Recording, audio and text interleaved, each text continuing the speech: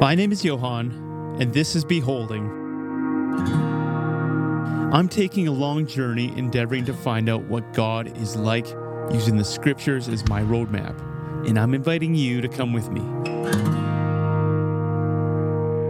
The podcast is our canvas, and the painting is an ever-expanding portrait of Jesus. So let's pause and take the time to behold him together.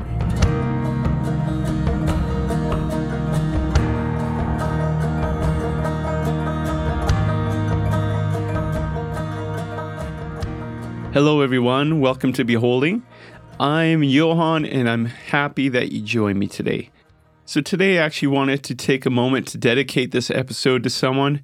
My Uncle Curtis recently passed away at the age of 46 from COVID-19.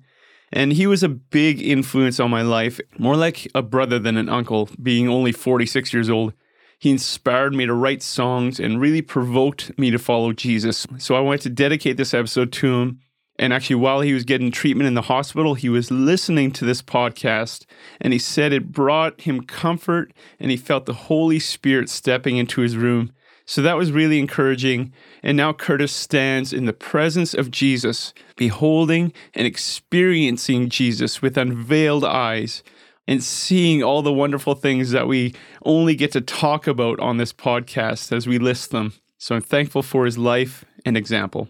Well, we are a dozen episodes in, so now that you know, you can just check the website, beholding.ca, to get information on the podcast, ways you can interact and get involved with the podcast and the content.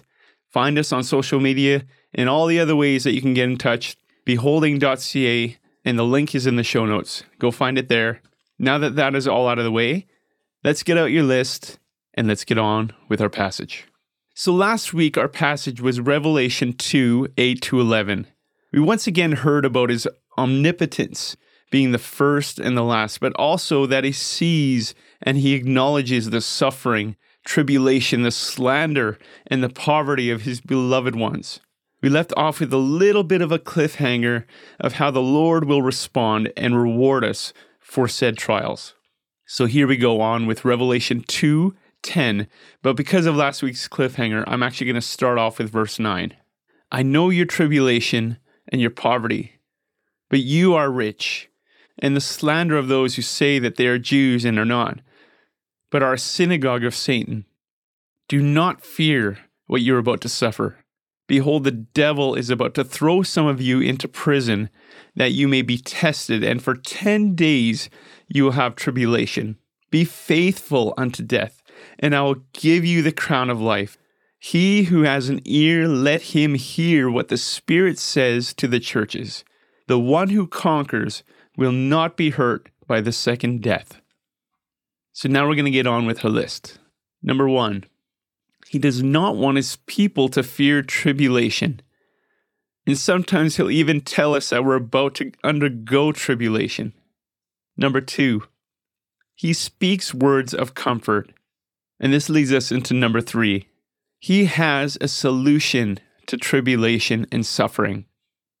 It's not always a solution we want, but he has his solution.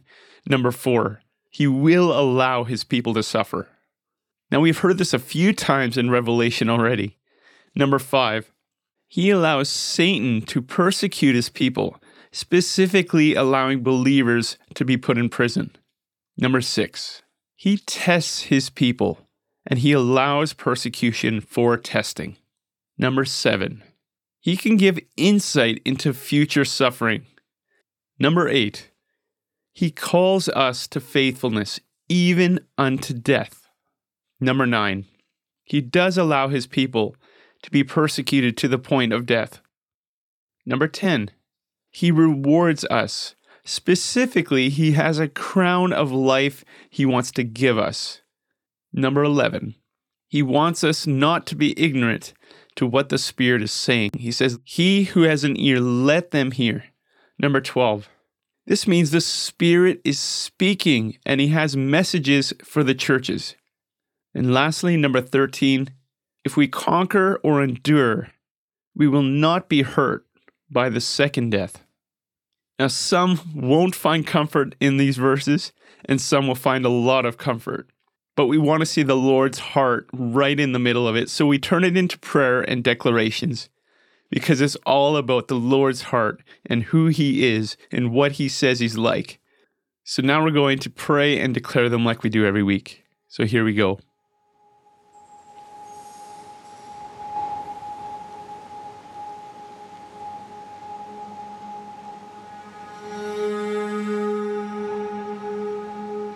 You tell us, do not fear.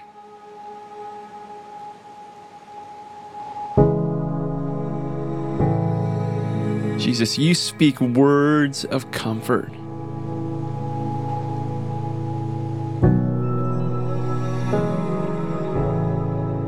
You have a solution to our tribulation, to our trials and our suffering.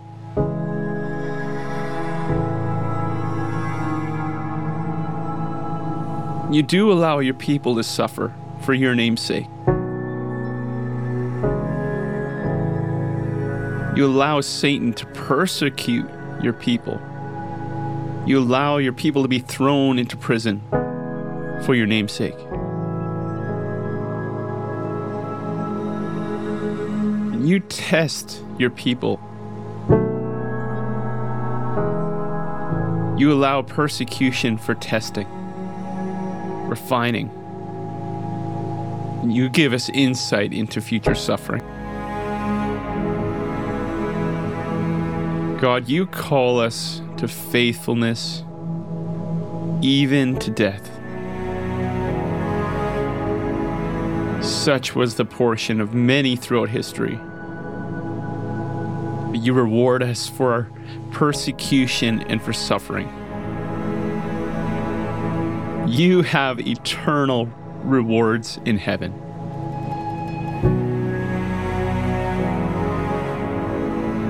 Even a crown that you will place upon our heads as a reward for those that have endured, for those that have overcome. God, you don't want us to be ignorant to what your Spirit is speaking to your church. You want us to hear and to know your heart, which means you are speaking. You have things to say regarding your beloved church, your beloved bride. And if we endure, death will not even touch us. That second death will not touch us. We have eternal life beyond this side of eternity, beyond this suffering. It's only for a moment. So God, we see the church. You see the church. You see its sufferings. God, you saw the church laid out here in Revelation, how your church suffered. But you have an answer to suffering and tribulation. So Jesus, thank you. God, thank you that you speak words of comfort, even now to the persecuted church. God, even though there's pain and tribulation and suffering, persecution, we count it all as loss. God, for the sake of knowing you, to knowing your heart, to knowing that you love us, how you really feel towards us, and how we get to enjoy your feelings towards us throughout eternity. So God, we gladly lay down our lives for your sake. We gladly go through testing and trials, because they will come, pressure will increase, and you will see it all, and you know it's coming. But God, you see beyond this life through eternity, and you have rewards on the other end of it. God, thank you. Thank you. And you give us insight. You tell us there's going to be suffering. Thank you that you see it, God. That you see fit to even test us because you long to bring us into eternity, into the fullness and refine us through fire. Thank you that you are speaking to your church even now. So God, I ask that you will open up our ears. Let us hear what you are speaking to your church. Jesus, we love you. We stand with you and we give our lives for you, Jesus. We thank you for all that you are and that you love your church. Now, some of these things are probably hard to hear. They're even going to cause offense in some of us. How do they make you feel?